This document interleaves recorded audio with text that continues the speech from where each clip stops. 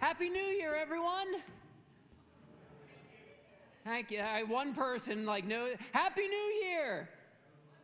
Oh, okay, people, are we Christians or Gregorians? What's the deal here? Seriously. Okay, we're already weird. You're weird. You're here in church. You came to church this morning. The world already thinks you're crazy. So go all in on being crazy. We don't live by Gregorian standards, right? Well, we do. I mean, that's how the world functions. But we're Christians. We live differently. We organize and order our lives differently. And today, for us as Christians, it's our New Year. So, Happy New Year. All right. Now, at least you're pandering to the pastor. I appreciate that. Because that's the deal, friends. Let's go all in. It's Advent. It's the kickoff to the Christian year. And maybe you know and love Advent. Maybe this is going to be your first time actually hearing about Advent, but you're here, so go all in. Go all in this year, right now, on Advent. Advent is our season of remembering, as we already lit a candle, the hope that we have that Jesus came and Jesus is coming again. The peace that we have. And like we prayed last week, in a world torn apart by war, literal shootings in clubs down the road and in Walmarts on the other side of the country, we need to pray for peace and be a people of peace. We need joy, my friends. I can never get too much joy. Amen. Give me some of that joy. And we need the love of Christ alive in our church, in our lives, in our world. And of course, then on Christmas, we are going to celebrate the birth of Christ and all that means. So this is our time to go all in. Advent is Latin for arrival. So you could say, I'm waiting for the advent of my Amazon package that I ordered, on Black Friday. But that would sound weird, wouldn't it? Well, maybe you want to sound weird. I don't know. But because we know that Advent isn't just something is arriving. It's to be infused with something more. It's to be filled with more meaning and purpose and a direction for life. We are celebrating the advent of Jesus Christ, the arrival of the promised one, God with us, Emmanuel, the wonderful counselor, Almighty God, the Prince of Peace, our everlasting Father, in the flesh, in Jesus Christ. Now, but it's more than that. It's more than that. Advent is also that Christ can arrive in our lives, here and now, by the power of the Holy Spirit. We're going to be celebrating communion in a little bit. And this is another way that Christ arrives into our very selves. And of course, this is pointing us towards the promised arrival of Christ in his second coming. And it just makes sense if we take a step back and we think about it. Christians centuries before were pretty astute people. They had a couple things figured out. They weren't these primitive ancients who knew nothing. They got the whole trajectory. And they wanted all of us to lean into it deeply. They wanted us to be able to say that Christ fulfilled the promise that God would come to us, gives us actual tangible proof and evidence, facts, so to speak, that Christ will keep arriving into our lives by the promise of the Holy Spirit. And we have all the more reason to believe and be a people who hope that he will arrive again as promised. And so, Christ arrived 2,000 years ago. He is arriving. He is adventing into our lives here and now when we welcome and embrace him. And we are hoping that he will advent, he will arrive before I'm done preaching. Jesus, right now, here and now, if you want to cut me off at any point, you're welcome. I got no problem with that. We want Christ to come again. Amen, friends? I'm really excited for Advent this season. One, because we're turning over to the new lectionary calendar. The lectionary is a series of readings, the Old Testament, a psalm, an epistle reading, and a gospel reading, that in 3 years would basically take you through all of the Bible. And what I really like about this year is it's kind of turning back around to year A. Because when I think back to the first, the recent history of year A, we were stepping into year A in end of 2019 and beginning of 2020. That wasn't such a great time for our world, for everybody. But I know for me, I'll just speak for myself here, I'm kind of excited now, in a sense, 3 years later, to be turning over in the calendar again. I'm excited for some new things, for some fresh things, for some exciting things in my own life. I've had a number of transitions in my own life. I am 1/20th of a millennium years old now. I say that because it sounds better than 50. 1/20th sounds really young still, but I'm 50. I'm an empty nester now. A lot of changes and transitions in my own life, and I'm just really excited for this fresh new season, this fresh new start, this new Christian year. You with me, friends? You with me? Amen. All right. If you're not, well, you're here anyway, so maybe I'll win you over before the end of the day. We're going to start with our first Advent reading here from the Gospel of Matthew. If you're expecting swaddling clothes and mangers, we're not there yet. In order to get there, we kind of have to point ahead. And so we're going to jump all the way to Matthew chapter 24, starting here in verse 36.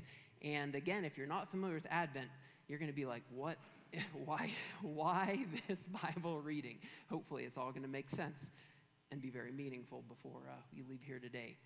About that day or hour, this expected advent of Jesus, no one knows. No one knows, not even the angels in heaven, nor the Son, but only the Father. As it was in the days of Noah, so it will be in the coming of the Son of Man. For in the days before the flood, people were eating and drinking, marrying and giving in marriage up to the day Noah entered the ark. And they knew nothing about what would happen until the flood came and took them all away. That is how it will be at the coming of the Son of Man. 2 men will be in the field, one will be taken away, the other left. 2 women will be grinding with a handmill, one will be taken away, the other left. Therefore, keep watch. Say, keep watch. Thank you, you're still with me. Keep watch, because you do not know on what day your Lord will come. But understand this, if the owner of the house had known at what time of night the thief was coming, he would have kept watch and would have not let his house be broken into. So you also must be ready, because the Son of Man will come at an hour when you do not expect him. This is the word of our Lord. You're doing it wrong. Oh, I know. If you're like, all right, I'm already being offensive here. You're doing it wrong. I'm going to speak to myself, and if you want to listen in on it, this is the reality, that a lot of us are just simply doing it wrong.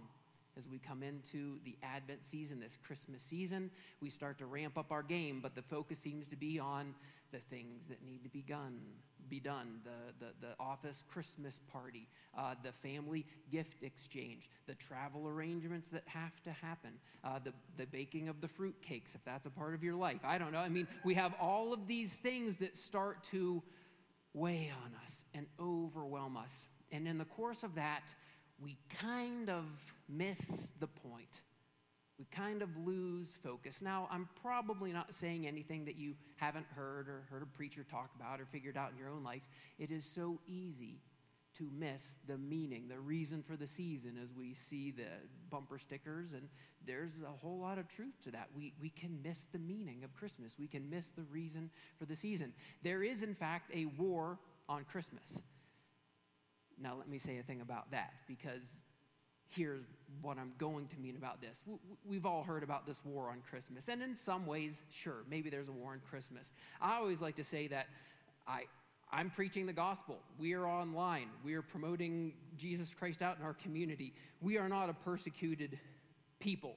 I've never wished somebody a Merry Christmas and been punched, spat on, had my hair pulled out, been kicked out of... There's no war on Christmas. Quit crying wolf, Christians. Quit whining about things that aren't real. Quit acting like victims. I hope all of you are like, no, not me. I'm maybe just speaking to the world out there that frustrates me sometimes. There's no war like that on Christmas. We enjoy all the freedoms we've ever had. Take advantage of them. Share the good news and the love of Jesus Christ with the world. Jesus, in this strange particular passage, is pointing us to the real war on Christmas. Because the real war on Christmas, the real war on Christ arriving and living and being a part of our lives is an internal war. That's a war of distraction. It's a war of consumerism. It's a war of materialism. It's a world of pursuing the lusts of the world. It's a war being waged on becoming slothful as we anticipate the return of Jesus Christ. The war, in so many ways, is actually going on in here. And that's what Jesus was warning about some 2,000 years ago. Isn't that crazy? 2,000 years ago, before all the war that we say and pretend is happening is going on, Jesus was telling us about the real war that would be waged in the hearts and the minds of men and women.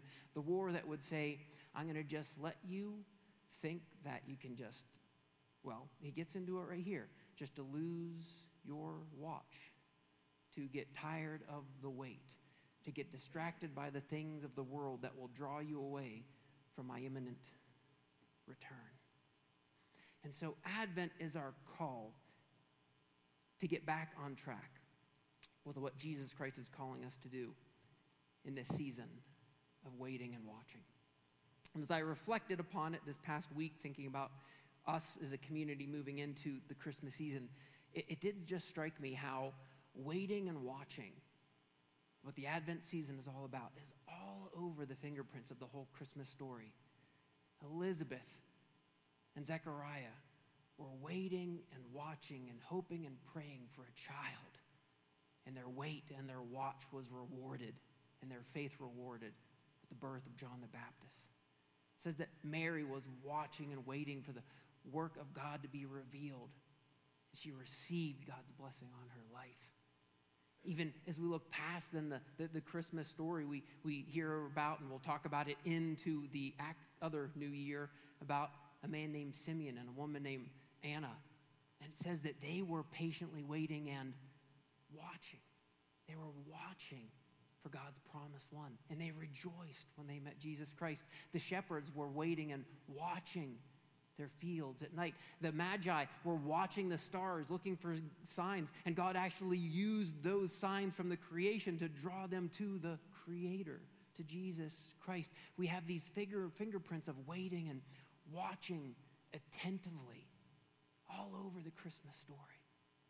And that's why Christians years ago, centuries ago, came up with this whole season of saying, let's join with Elizabeth, let's join with Zechariah, let's join with Anna and Simeon, let's join with those shepherds, let's join with the Magi, let's join with these people, and let's be attentively watching for God to be revealed. And God is still revealing himself in our world and in our lives. Amen, friends? Let me come back to that with some applications that I hope will be meaningful for you. And let's do a little bit of textual work, because I always have to make my seminary education worth the money. So a couple textual points here. What's going on with this passage? The first thing that we note about this is, let me just cut to the point.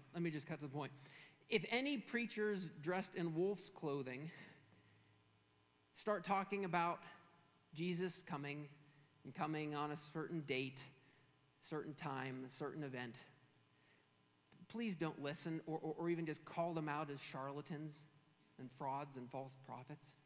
I mean, it could not be more plain in this text. The angels don't know. I don't even know, says Jesus, in his incarnate flesh, in my state of humiliation, which what his incarnation was. He says, I don't even know. Only the Father knows. It's up to us then to simply be waiting and watching faithfully. So if charlatans and frauds start calling out times and dates and places, just don't buy it. Please don't be a deceived people. I think more and more Christians are being a deceived people by charlatans. It does get me fired up. I'll try not to be like the angry preacher right now, but it does upset me tremendously because I see it actually destroying people's true faith in Christ. But I get it. I will say this, I get it. It's cool to be let in on a secret, right? I would like to know the future.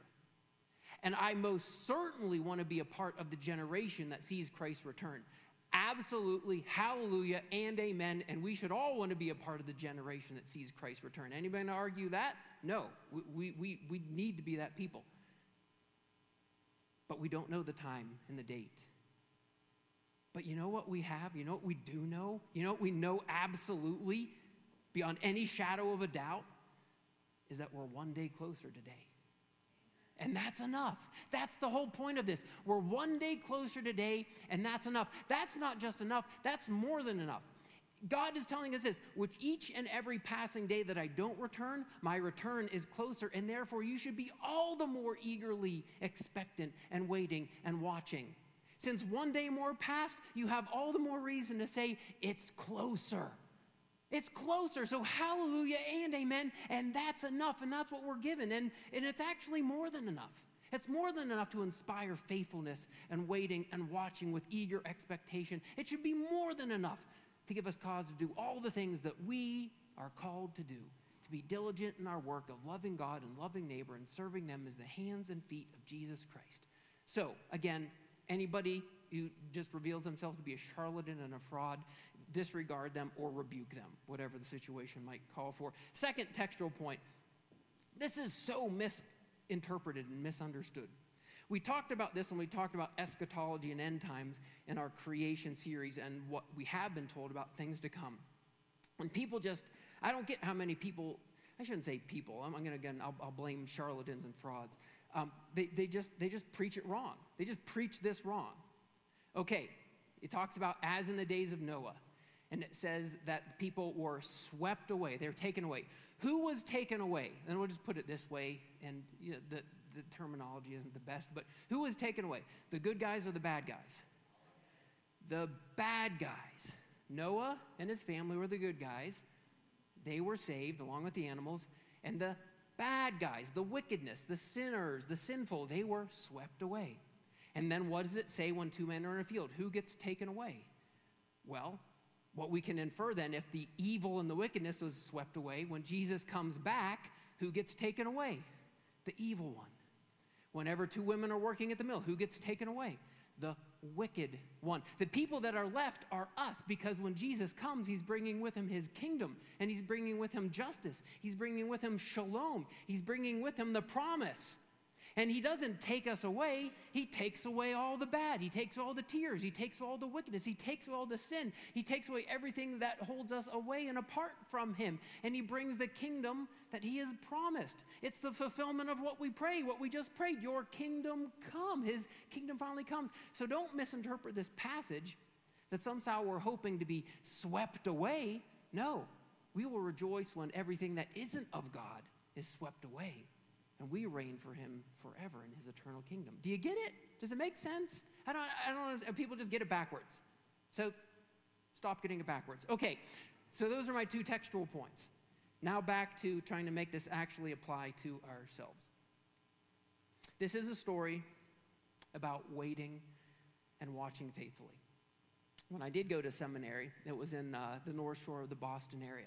I loved my 2 years up there. I could jump on my bike, and I could jump on Highway 127, and I could bike through Gloucester and Manchester by the Sea and Essex and all these beautiful, beautiful historic places. And one of the things that you'd see there is the old architecture.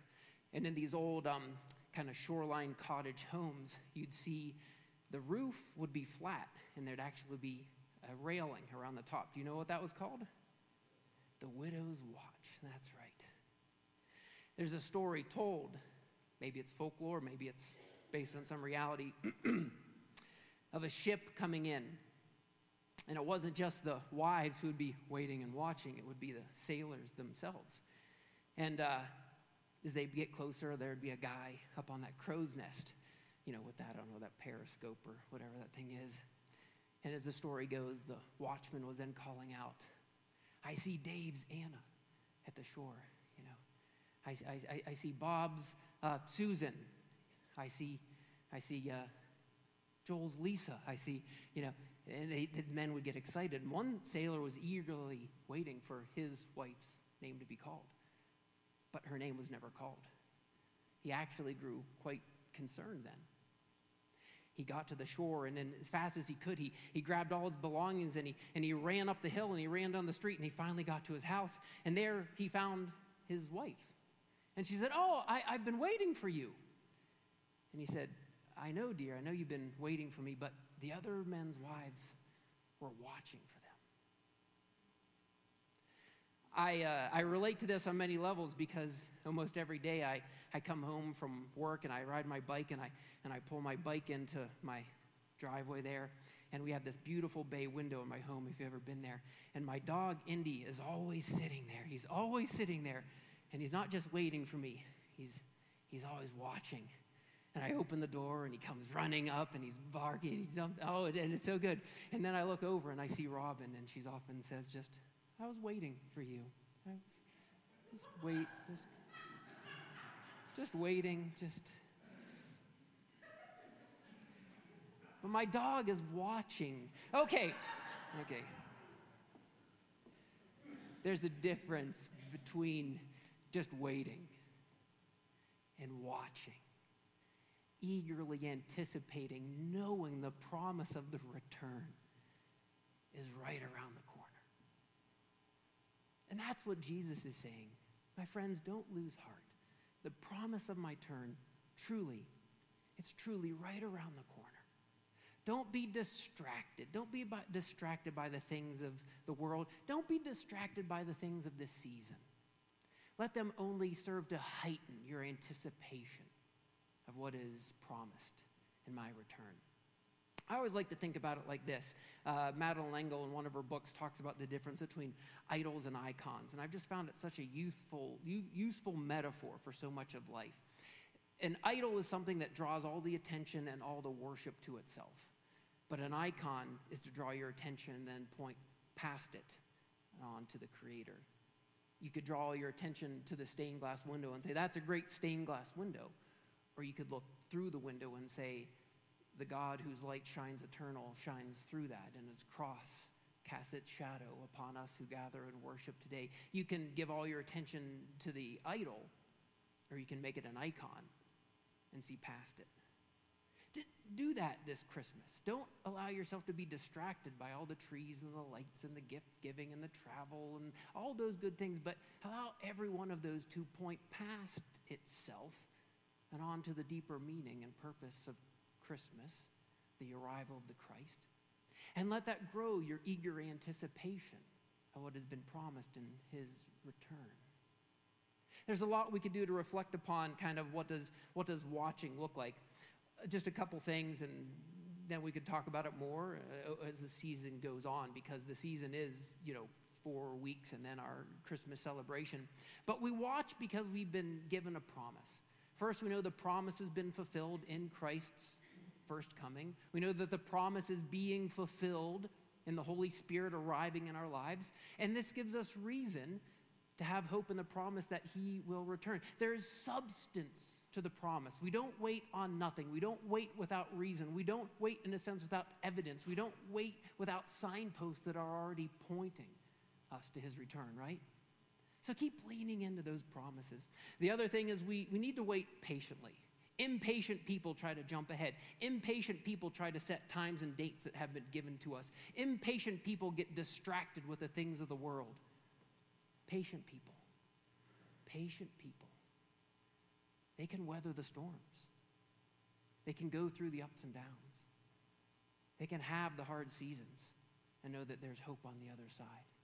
They can have the hard conversations and get through it because they're patiently waiting.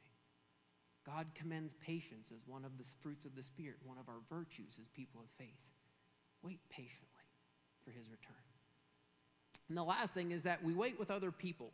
We wait with community. I'm going to preach on this later because I've just been so struck with the story of Mary and Elizabeth and how they waited and they watched together and they formed this first little Christian community. The first little Christian community that we really actually see is Mary and Elizabeth coming together and encouraging and supporting and celebrating and worshiping together.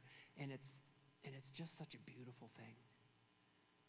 So part of our waiting and watching, yes, we do it because we have a promise and we do it patiently, but do it with other people because other people will encourage you through those difficult times.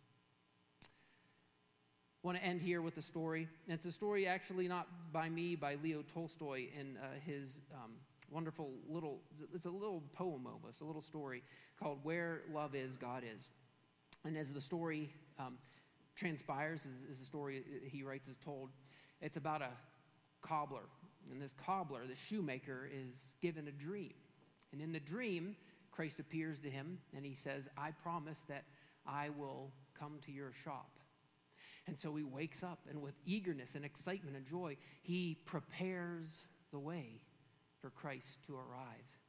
He makes the best pair of shoes he's ever made as a cobbler. He prepares a meal for Jesus Christ to arrive, and he prepares a room for him to stay. And as the course of the day goes on, a beggar comes in. And he notices the beggar has no shoes on. And so seeing no other course of action, he says, well, I can always make another pair. So he gives the beggar the shoes. And more hours go by, and the meal is starting to get cold, but then a woman comes in who says that she hasn't eaten. She says, well, I suppose you could share this meal that I had prepared for Jesus Christ, and they share the meal together. And as the sun is setting, he thinks surely Christ is not going to appear, and then he hears another knock on the door, but this time it's just a homeless child with nowhere to stay.